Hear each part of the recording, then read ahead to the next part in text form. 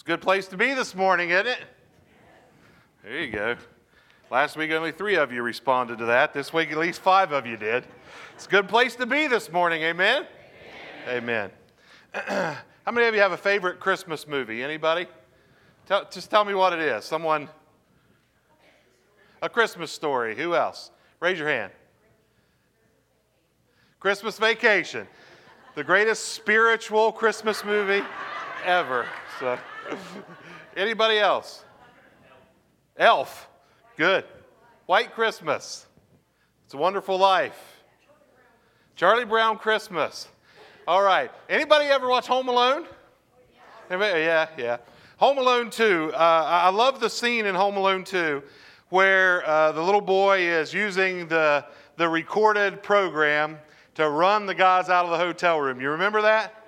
And there's one little piece in there where he plays the thing and the guy on the TV says, "Get down on your knees and tell me you love me." You remember that? And everybody lines up and they get down on their knees and they say, "I love you," right? And he says, "You got to do better than that." And they say, "What? Tell me. Go ahead. Tell me." "Oh, you're awesome." Are you ready? Say it like you mean it. Are you ready? Oh, there you go. That just makes me feel so good, so warm and fuzzy this morning. Seriously, it's something special to hear someone say, "I love you," isn't it? To have someone from the bottom of their heart, when they really mean it, look at you and say, "I love you," there's nothing like it in the world. My grandfather died when he was 90 years old. I had the privilege of doing his funeral. And my grandfather lived about an hour away from where I lived growing up. We went there almost every Sunday. My grandfather was a little guy. He was about 5'7", weighed about 110 pounds, and worked like a dog his whole life. Had a rough life. Lost his wife when he was only 41 years old. She'd been crippled for 10 years with MS, and he had raised kind of the kids on his own while taking care of her. She died when she was 41 and he was 41. When that happened, they had a 20-some-year-old daughter who had already been married and had a child, and she got Hodgkin's disease and died at 25. During that time, my oldest uncle contracted polio and spent a year and 2 months in a hospital for polio. While he was in that hospital, one of my other uncles had a motorcycle wreck and spent 4 months in another hospital, and they didn't think he was going to make it, and he finally pulled through, as well as my uncle with polio. He just had a lot of stuff happen in his life. And you know what my grandpa would say every single time you were in his presence? "It's a wonderful life." That's what he would say. That's what I titled his funeral when I preached it was, "It's a Wonderful Life," because everyone who knew him knew that that's what he said. But he knew it was a wonderful life because Jesus loved him. And he would tell you that as well. And being from that generation and being that hardworking kind of guy he wasn't typical of a lot of people in his generation. I never left my grandpa's house that he didn't give me a hug, kiss me on the cheek, and tell me, "I love you." He influenced me more than anybody else in my entire life.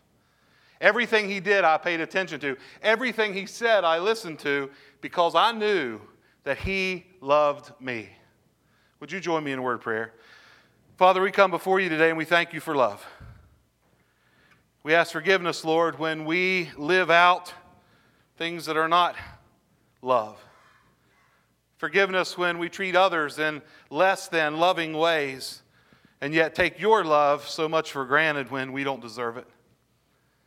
Today, help us just open our minds and our hearts to how much you love us, and help us to open our minds and our hearts to what that should mean in the way we live every day. Thank you for Emmanuel, God with us. Thank you for the love that shows in and of itself, being the greatest gift of all, the presence of Christ in our lives, which is the presence of love. It's in Jesus' holy and precious name we pray. Amen. In 1 John 4:13 through 16, we read these words. It says, "We know that we live in him and he in us, because he has given us of his Spirit, and we have seen and testify that the Father has sent his Son to be the Savior of the world. If anyone acknowledges that Jesus is the Son of God, God lives in him, and he in God. And so we know and rely on the love God has for us. God is love. And whoever lives in love lives in God, and God in him.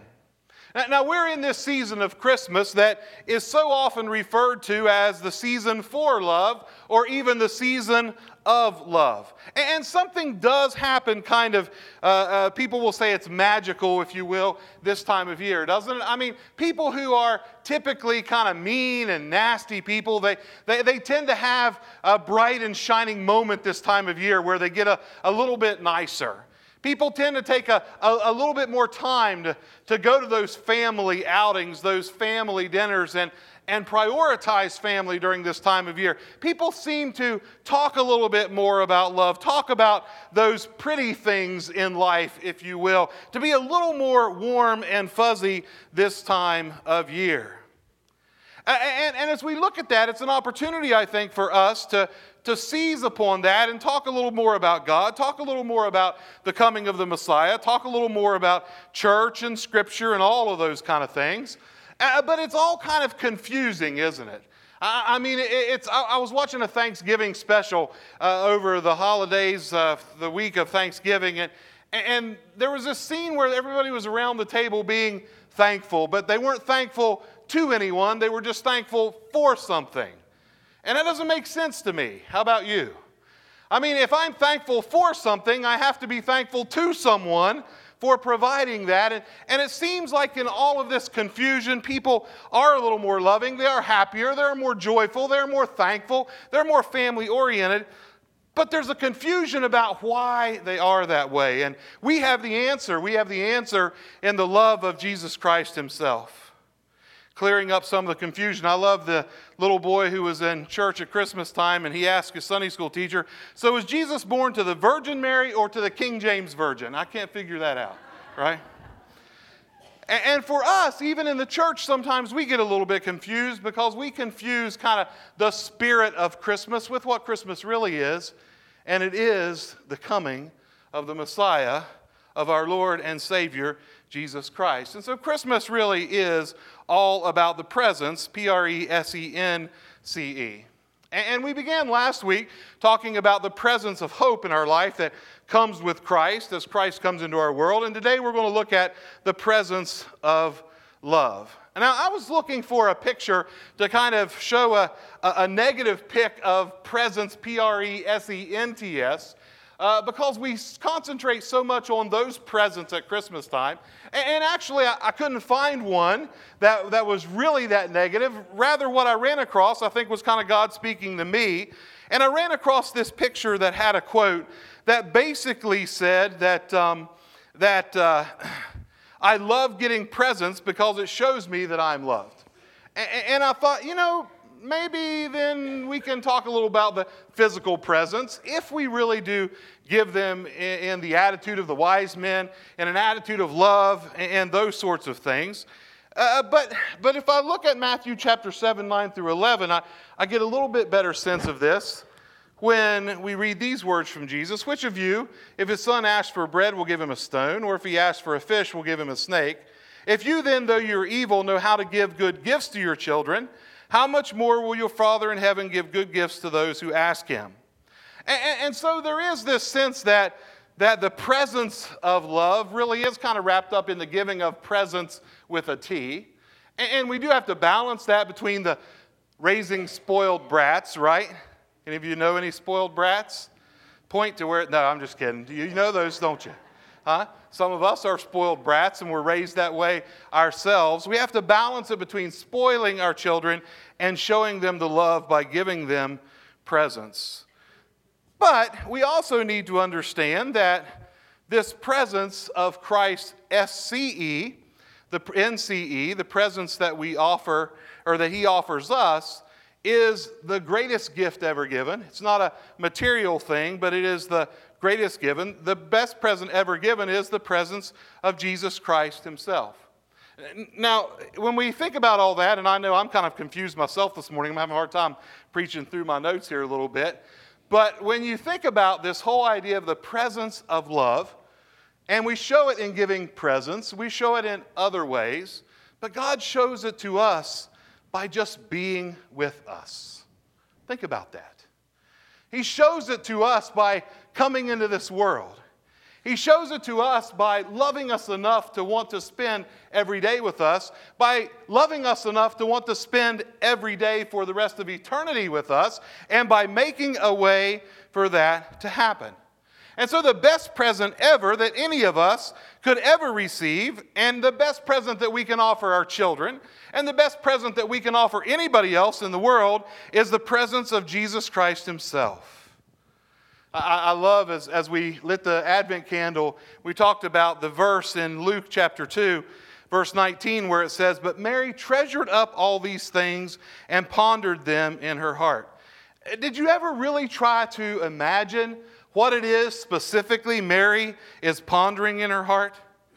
In all the details of what had happened and what is going to happen in the Christmas story through her, and all of the gifts that she's going to be given, and also the challenges and the stress that come along with that, imagine what is going through her mind. After all of the noise and the nastiness of that night, after everything settled down, and she began to think through what's going on, I think the first thing that she probably understood is this. I think Mary may have been pondering just very simply the love of God. Just very simply, the love of God. In Luke chapter 2, verse 11, we read this: "Today in the town of David a Savior has been born to you." He is who? Christ the Lord, right? That statement in and of itself is just like Christmas shouting out to us, God loves you. He has come to be in your midst. Now, Mary didn't completely understand what was going on at this time. She didn't know everything that would happen in her life. She probably didn't completely understand the concept of Messiah, although she had a great understanding of it from her roots in Judaism. But she knew that God had promised a Messiah, that he had promised to deliver, and she was chosen to bring him into the world. And that in of itself would have been enough for her to go, wow, how incredible and how much God loves me and God loves the world, to come into this world. And we know the rest of the story. We know what she will come to know. We know the depth of his love for all of us. Max Lucado describes this reality in his book. He says this, he says, "The face she wiped blood from would once again be caked in blood. The hand she held would one day be pierced by spikes. The head she stroked would one day be spat upon by the ones he came to save." And he finishes that little excerpt like this. He says, "Why? Simply because he loves you." Think about that. He came simply because he loves you. The greatest gift ever given was given in the greatest love ever offered. And that's what we celebrate at Christmas, the greatest gift, the love of God shared with us in Christ. And you know what the greatest thing is for each of us that are here today? The greatest thing is that love is still offered to us. Now, here's what really, really aggravates me so often in the church. What aggravates me so often in the church is we get the religion part right. And people talk about what's important in your faith. Well, I know what songs I like to sing. I know what meetings I like to go to in the church. And I love the fellowship of the people there, which is a great thing. And I just have all these traditions. But really, the root of everything that we should be thankful for is this one simple thing. Jesus loves me. He loves me. No matter what I've done, no matter where I've been, no matter who I am, the color of my skin or the background of my family, none of that matters. This is Christmas shouting out to us this day and every day, Jesus loves you. That's the gift. Does anybody think that's cool? Huh? I think it's the greatest thing in the world. John 3:16 through 18. You've seen this and heard it already this morning. "For God so loved the world that he gave his one and only Son, that whoever believes in him shall not perish but have eternal life. For God did not send his Son into the world to condemn the world, but to save the world through him. Whoever believes in him is not condemned, but whoever does not believe stands condemned already, because he has not believed in the name of God's one and only Son." Now understand. This greatest gift ever given needs to be accepted. It needs to be received. When you go shopping this year, you're going to probably run across a gift that you're really excited about. Several years ago, my sister and I were able to go back to the high school that my dad went to back in the 50s, Wahama High School in Mason County. And we were able to dig up footage of him playing football, film footage. And we had that footage transferred to a DVD. And at Christmas, we bought my mom and my dad a new DVD player. And we put that DVD in the DVD player. And we were so incredibly excited because we just knew it was going to be the most awesome thing in the world. And we put that thing on play, and that black and white film started running with this guy running down the field with a football and music playing in the background that we'd had put on there. And my dad just kind of watches it like, why do you give us a black and white movie with music behind it? And all of a sudden it hits him, and he goes to my mom, he goes, "Hey, hon, that's me. That's me," And we laughed. It was one of the greatest gifts we'd ever got them. We've remembered that. It's been a long time ago, actually, since we've done that. And we remember that, and everybody will remember that. But it wouldn't have meant anything if they didn't push play. It wouldn't have meant anything if my dad would have said, "We don't want a DVD player. Would you just wrap that up and take that back? Thank you very much, but take it downstairs and put it on the shelf. We're not going to use it." You see, this greatest gift that's ever been given through Jesus Christ, our Son, is the same way. Through God's Son is the same way. It's been given to us. It's been freely given to us, but we've got to accept it. C.S. Lewis says it this way. He says, "The Son of God became a man to enable men to become the sons of God." He came into our world, lived in our world, took the sin upon himself, was crucified, died, and resurrected to forgive us of our sins and open a way for us to spend eternity with him. And as Christmas shouts, "God loves you," the greatest gift ever calls upon us to give in return. Neil Straight says this way. He says, "The coming of Christ by way of a Bethlehem manger seems strange and stunning. But when we take him out of the manger and invite him into our hearts, then the meaning unfolds and the strangeness vanishes." Mary's not a great religious leader. Mary's not a political power. Mary's not a popular celebrity. Mary's not a military might or someone with superstar status. But I think what Mary understood was, God loves me. And he's calling me to love him back. The greatest gift ever given was indeed a gift of love. You see, Mary didn't earn the gift. Now, we have really good things said about Mary in this scripture, right? That she was a person who lived a wonderful life, a godly life, but she didn't earn this gift of love. I love Santa Claus. I play Santa Claus. I retired this year. I had way too much other stuff going on. I've missed it like crazy because I love dressing up and just spending that time with the kids and watching their face light up, and I've got the body shape for it. And so I love doing it. I haven't done it this year, but the thing I don't like about Santa Claus is it's all a works righteousness thing, isn't it? Santa will bring you something if what? You're good. If you're naughty, you aren't getting anything. Now, we don't usually follow through with that very well, but that's the whole premise and what we try to teach through Santa Claus, right? But that's not the way God is. God says, whether you're naughty or whether you're nice, I died for you. No matter what you've done or where you're from, I died for you. Reminded of this little boy who approached a Santa in a department store. He had a long list of requests. He said, "I want a bicycle, a sled, a cowboy suit, a set of trains, a baseball glove, a DS, some roller skates." And Santa said, "That's a pretty long list. I'll have to check in my book and see if you were a good boy." And he said, "That's all right. Don't check. Just give me the roller skates." Right? And sometimes I think when we approach God, we approach in the same way.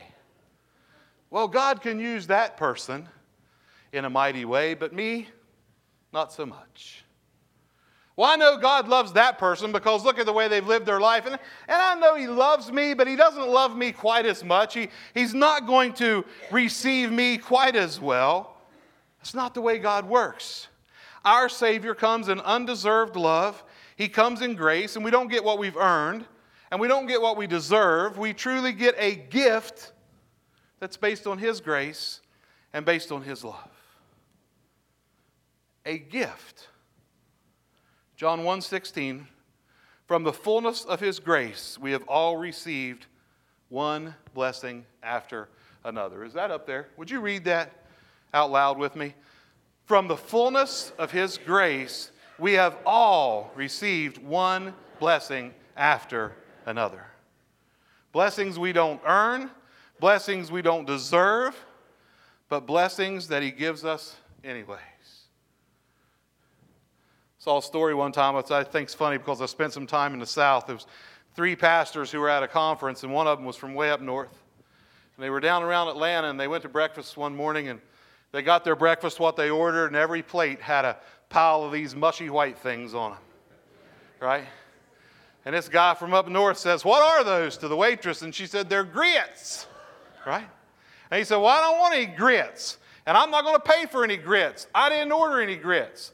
And she said, "Honey, down here, you don't order grits and you don't pay for grits, but you get them anyway," right? Man, that's what God says to us at Christmas. You don't have to accept it. You can turn your back on it. But right in front of you this very day is the greatest gift ever offered. It's the gift of the presence of Christ for you, given out of the love that God has for you, shouting, "I love you." And if you receive this gift, it'll change your life. What big deal is it if you get a gift that you've earned or deserved? It's the undeserved gift. It's the graceful gift that inspires us to be something. It inspires us to do something. Look at the commitment it inspired in Mary.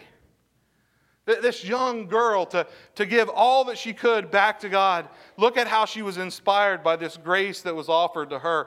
And the question for every one of us at this Christmas time and every other day of our life really is, what kind of change has the gift of Christ inspired in you? How are you different? Do people at the barbershop know you by your love? Or do they know you by your griping?